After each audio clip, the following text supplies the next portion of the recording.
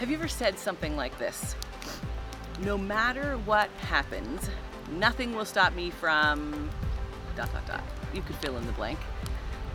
Maybe you've said something like, no matter what happens today, nothing will stop me from getting my work done. Or, no matter what happens today, nothing will stop me from finishing this course I'm working on. And maybe a little bit less work-oriented, you might say, no matter what, nothing will stop me from loving you. Maybe you've said that to your kids before, or to your spouse, or just a friend that you love. And this one is for the food lovers that join me.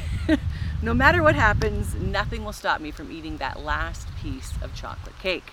That's an important one for sure. Well, if you're watching online, you could, in the comment section, finish that sentence. Or if you're sitting around the table together or on the couch with your family, how would you finish this sentence? No matter what happens, nothing will stop me from... I'm just trying to imagine what you might be saying. Some of them could be silly. Some of them could be serious. Well, today we're going to talk about 3 young men who said this very same thing. No matter what happens, nothing will stop us from worshiping the one true God. Well, this is our last message in our summer series called Long Story Short. And while each story that we've talked about through the Old Testament is short in and of itself, every story fits into the long story of God's love and his saving plan for humanity. And today we're ending with another favorite of mine. I think I said that with Gideon too. The story of Shadrach, Meshach, and Abednegoe. This story contains one of my favorite verses, one of the most awe-inspiring verses that I have underlined and made so many notations by in my Bible. And if you have a Bible and you want to open to the book of Daniel, and maybe you're unfamiliar, open to the middle and then turn to the right, you'll get to Daniel soon enough. Well, we're going to start with some history from Daniel chapter 1 before we head into chapter 3, and that was read already this morning for us. Thank you very much. And so here's a little bit of the history to give you the context for what's going to go on in chapter 3. King Nebuchadnezzar has captured the people of the tribe of Judah, and he has taken all the young men and some of the royal family, people of nobility, and he's taken them into his service, or into be trained for 3 years into his kingdom. He wants them to be trained so basically he can be the servants and they can work for him. Well, among the men that are chosen are 4 Israelite men named Daniel, Hananiah, Mishael, and Azariah. And it is estimated that at this time they're 16 years old, which is quite young. They are renamed once they get into the Babylonian kingdom, and their names now are Belshazzar, Shadrach, Meshach, and Abednegoe.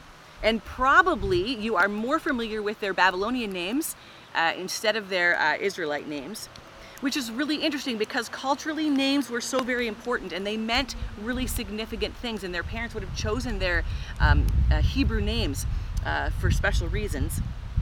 And so when they are renamed, it kind of took their Jewish testimony of God away from them, as the Babylonians were trying to do, and they subjected them to Babylonian god names, which really would have been hard for them. Well, the first issue that these 4 buddies face is that they're told that they have to eat food that has been defiled and offered to idols. And so they ask for an exception to this rule. They say to their captors, can we just have vegetables and water for 10 days and see how we're doing compared to the others? And of course, after 10 days, they're doing amazing. Well, over the other verses that were read this morning, 11 through 20, you can see how God is at work in supernatural ways in this story. God causes the official who is in charge of them to show them compassion and really to favor their request, which is unusual because he would have been basically the enemy, right? They're prisoners of war. And yet he, through God's influence in his life, he shows them favor and compassion. God shows that these young men are fit and able after this test of 10 days. He gives them understanding and knowledge unlike anyone else, and to Daniel, the ability to interpret dreams and visions. God gives them favor with the king. And verse 19 says, no one was found to be equal to them, which is really amazing. These young men remained faithful to God, to what they knew was right through their Jewish laws and the upbringing they would have had from their family. And God is faithful to them. He doesn't save them from the crisis, from captivity, but he is with them every step of the way. Well, that important history, I want you to sort of keep in the back of your mind as we work through Daniel chapter 3 today. Now, if you're a VeggieTale fan, which many kids and families are, maybe some grandparents have also seen some VeggieTales, you have maybe falsely learned that the image that King Nebuchadnezzar made was actually a chocolate bunny. And I hate to tell you today, even though the chocolate bunny story is pretty awesome in VeggieTales, it wasn't a chocolate bunny that King Nebuchadnezzar created. But in chapter 3, we start learning about this massive image, this statue that King Nebuchadnezzar is making of himself, and it is created out of gold. It's 30 meters high, which is approximately the size of a 6-story building. It's 3 meters wide, and this image is created on the plains in an area near the kingdom. And once it's all set up, the king has this grand idea to invite a whole slew of people together to dedicate this golden image of him and ultimately to worship him and it. He has an impressive guest list that he assembles, and he invites all the Babylonian dignitaries. So verse 2 tells us who was invited. He then summoned the satraps, the prefects, governors, advisors, treasurers, judges, and magistrates, and all the other provincial officials to come to the dedication of the image that he had set up. Now, this guest list is impressive. Basically, everyone that's important, everyone that has a special job in the kingdom. One of the groups of people that I wasn't sure about, although I've heard their name lots of times, is the satraps. And I learned that this group of people are called protectors of the realm. Protectors of the kingdom. And the rest of the people are also very important, and they've come together now to dedicate this image and to worship King Nebuchadnezzar. And part of it is this sort of proving their dedication, a test of allegiance, if you will. Everyone is summoned to the kingdom. I'm quite certain they really did not have a choice whether they were coming or not. This would prove to King Nebuchadnezzar who really worshipped the ground he walked on, basically. Well, we're going to read starting in verse 4, and the words are going to come up on the screen if you don't have a Bible with you this morning. Starting at verse 4, "Then the herald proclaimed loudly, 'Nations and people of every language, this is what you are commanded to do.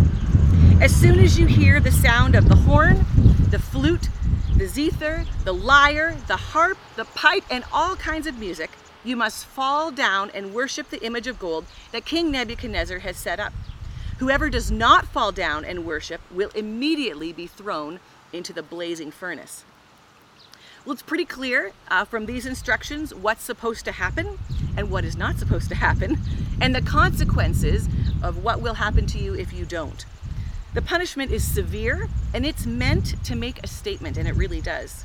You know, King Nebuchadnezzar could have just killed them by the sword, which would have been a more typical way to get rid of someone.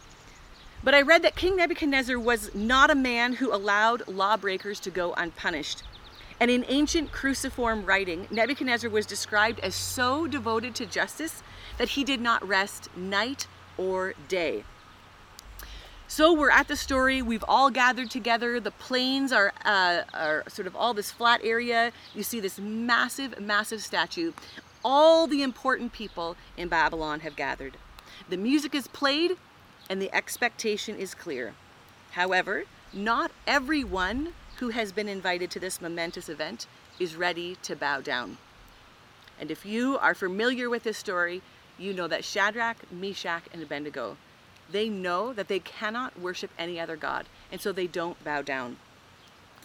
Well, there's a group of people who are not impressed with these 3 Jewish men, and they go to King Nebuchadnezzar and they say, "King Nebuchadnezzar, may you live forever," sort of brown-nosing, if you will. They say, "Just so you know, some of the Jews that you have set over the affairs of your province, They don't pay attention to you, your majesty. They don't serve your gods, and they don't worship this golden image that you have set up. What a bunch of tattletales, hey? These astrologers, these other people important in the kingdom, but were not as high up as Shadrach, Meshach, and Abednego. And so some people think that they're kind of, this is kind of like payback. We don't want to be under these three Israelite young men. And so they tell the king. Well, as you might imagine, King Nebuchadnezzar is not happy. In fact, verse 13 says that the king was furious with rage. The king calls for them, and he asks them face to face. So here are all the important people. The golden image is set up. I just want you to imagine this in your mind. And Shadrach, Meshach, and Abednego are brought to King Nebuchadnezzar. Everyone is watching them. The king asks for himself. He didn't just take the astrologer's word for it. He asked for themselves, is it true, Shadrach, Meshach, and Abednego, that you do not serve my gods or worship the golden image that I have set up? And I like that he goes and gets this, gets this information firsthand. And he offers them a second chance in verse 13. He says it this way. When you hear the sound of the horn, the flute, the zither, the lyre, the harp, the pipe, and all kinds of music, if you are ready to fall down and worship the image I have made, very good. But if you do not worship it, you will be thrown immediately into the blazing furnace. And then not only does he give the consequence, he kind of taunts them. Then what God will be able to rescue you from my hand? As if Nebuchadnezzar is over all of the gods. See, the king already knows these young Israelite men. He knows they worship God. And we found that out in chapter 1. The king found no one equal to them. They were amazing in every matter of wisdom and understanding. These guys were found to be 10 times smarter, 10 times better than any of the magicians and enchanters in his whole kingdom. And so he knows that they worship God, Yahweh, and yet he still challenges them. Well, this is my favorite part. Remember that everyone is watching. And these three men, maybe by now they're 20 years old, in their early 20s, this is what they say in front of King Nebuchadnezzar, who has just threatened them with a terrible way to die, in front of all the high up people in the entire kingdom. And this is what these three young men say, starting at verse 16. King Nebuchadnezzar, we do not need to defend ourselves before you in this matter. If we are thrown into the blazing furnace, the God we serve is able to deliver us from it, and he will deliver us from your majesty's hand. But even if he does not, we want you to know, your majesty, that we will not serve your gods or worship the image of gold that you have set up. Can you imagine having that kind of confidence in your relationship with God to make such a bold statement? Especially at their age, in their early 20s, as captives in a foreign land. Their boldness is so powerful to me. Even if we're thrown in the fiery furnace, the God we serve, he can deliver us. I love that confidence. But even if he does not, in the way that we imagine, save us, we're still not going to worship you. Their answer to the king, it doesn't doubt God's ability. They say, we know our God can save us. But it also does not presume that they know God's will. Even if he does not save us, we still will not worship you. No matter what happens, nothing will stop me from.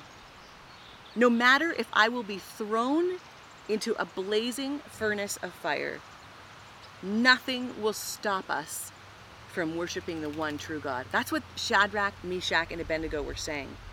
This moment is so profound, and I find this verse so inspiring. I know God can save me from, but even if he doesn't do it in the way that I imagine, I will still worship him. I will still give praise and honor to God. And while we find Shadrach, Meshach, and Abednego inspiring, King Nebuchadnezzar does not.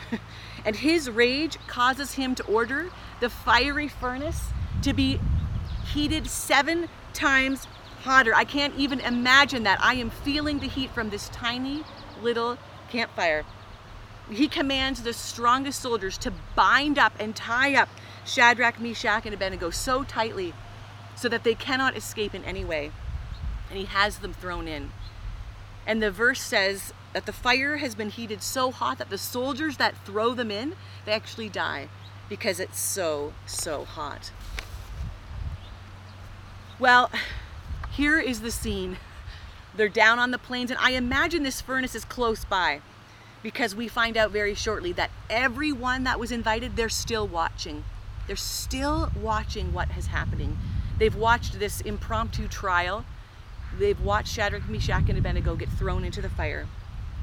And then King Nebuchadnezzar, I'm going to read starting at verse 24, he leaps to his feet in amazement and asks his advisors, "Were there 3 men? Just 3 that we tied up and threw into the fire?" They replied, "Certainly, Your Majesty." He's starting to second guess himself. He says, "Look, I see 4 men walking around in the fire, unbound and unharmed. And the 4th looks like the son of the gods." Nebuchadnezzar then approaches the opening of the blazing furnace and he shouts, "Shadrach, Meshach, Abednego, servants of the Most High God, come out, come here." And so Shadrach, Meshach, and Abednego, they come out of the fire. And the satraps and the prefects, the governors, the royal advisors, they all crowd around them. Can you imagine how many thoughts are going through their minds? And they're probably speechless, just standing there in silence.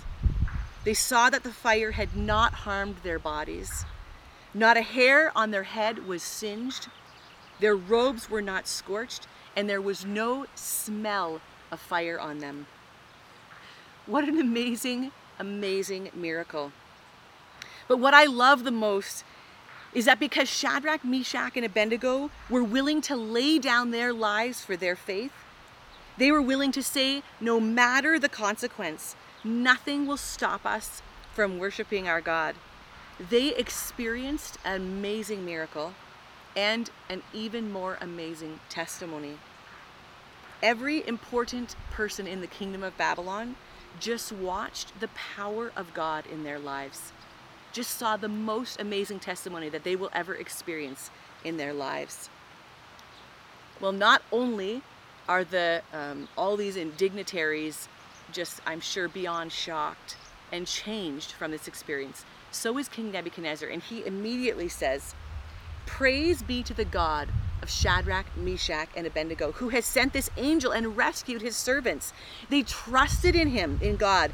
They defiled the king's command and were willing to give up their lives rather than serve or worship any god except their own. Therefore, I decree that the people of any nation or language who say anything against this God of Shadrach, Meshach, and Abednego be cut into pieces and their houses be turned to piles of rubble. For no other God can save in this way." The king recognized the power of God in such an amazing way, and that he actually promotes them, Shadrach, Meshach, and Abednego, in the province of Babylon. Do you feel like your faith is as strong and as courageous as Shadrach, Meshach, and Abednego? Some days I would say yes, with this fist, like I'm ready to go into battle. And I think other days I would probably hesitate and say, I hope so.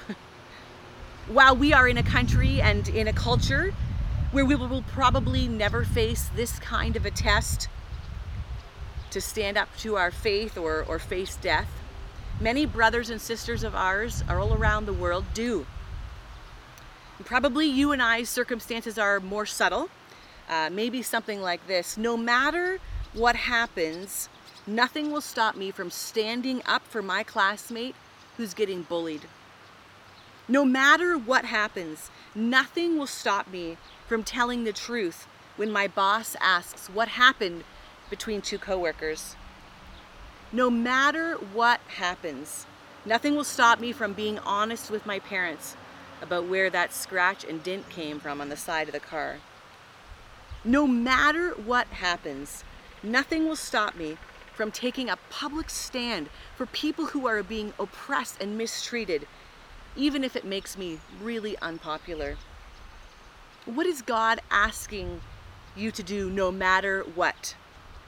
God can save us in a way that we imagine in our minds, or in a way that we can't even consider. But are you willing to say, no matter the consequence, we will do what is right in the eyes of the Lord? I know God can save us from our difficult situations and circumstances, but will we continue to worship God? Will we follow his teachings, even when it's unpopular, even when we lose friends, even when it costs us financially, or even if we lose our reputation? God can save us, but even if he does not, will we be like Shadrach, Meshach, and Abednego? Will we still worship God? Will we still do the right thing no matter what? As you sit around campfires like I am today throughout this summer and maybe into the fall, I pray that God brings this story back to your mind as you just watch the flames and watch the fire, and maybe as you back up your chair because you find it a little too warm, that you would take some time to reflect on this amazing miracle of God saving Shadrach, Meshach, and Abednego. And would you also consider their boldness and their confidence that they had in God's ability to save? And then would you reflect on this? But even if he doesn't save me the way I think he should, or the way I can imagine, that you would still worship God. It would not change your confidence in God. I pray that a campfire experience over the next few weeks or over the fall will just bring you into a time of reflection on this amazing story of Shadrach, Meshach, and Abednego. Let's pray together. God, your word is amazing. It's inspiring. It's difficult. It's shocking on some level. And we thank you for the story of Shadrach, Meshach, and Abednego, these young people, these young adults who knew what was right, who knew what they needed to do. And they stood up for what was right. They stood up to a king and everyone that was important in a land when they knew the consequence would be severe. They knew it would mean death. And yet, God, they were so confident. Would you give us the boldness and the confidence of Shadrach, Meshach, and Abednego? Would you help us to remember your ability to save, your ability that your word would be going out through our testimony? Would that give us courage and confidence? God, I just pray for this boldness in each person listening today, in each of the people in our church, whether young or old, whether in the mid-20s or younger or in their mid-80s. God, would you give us boldness? Would you give us courage to stand up and do the right thing no matter what? And would your name be worshiped? Would your name be honored and glorified because of our testimony, because of our ability to do that with your strength in us? We pray all of these things in your name. Amen.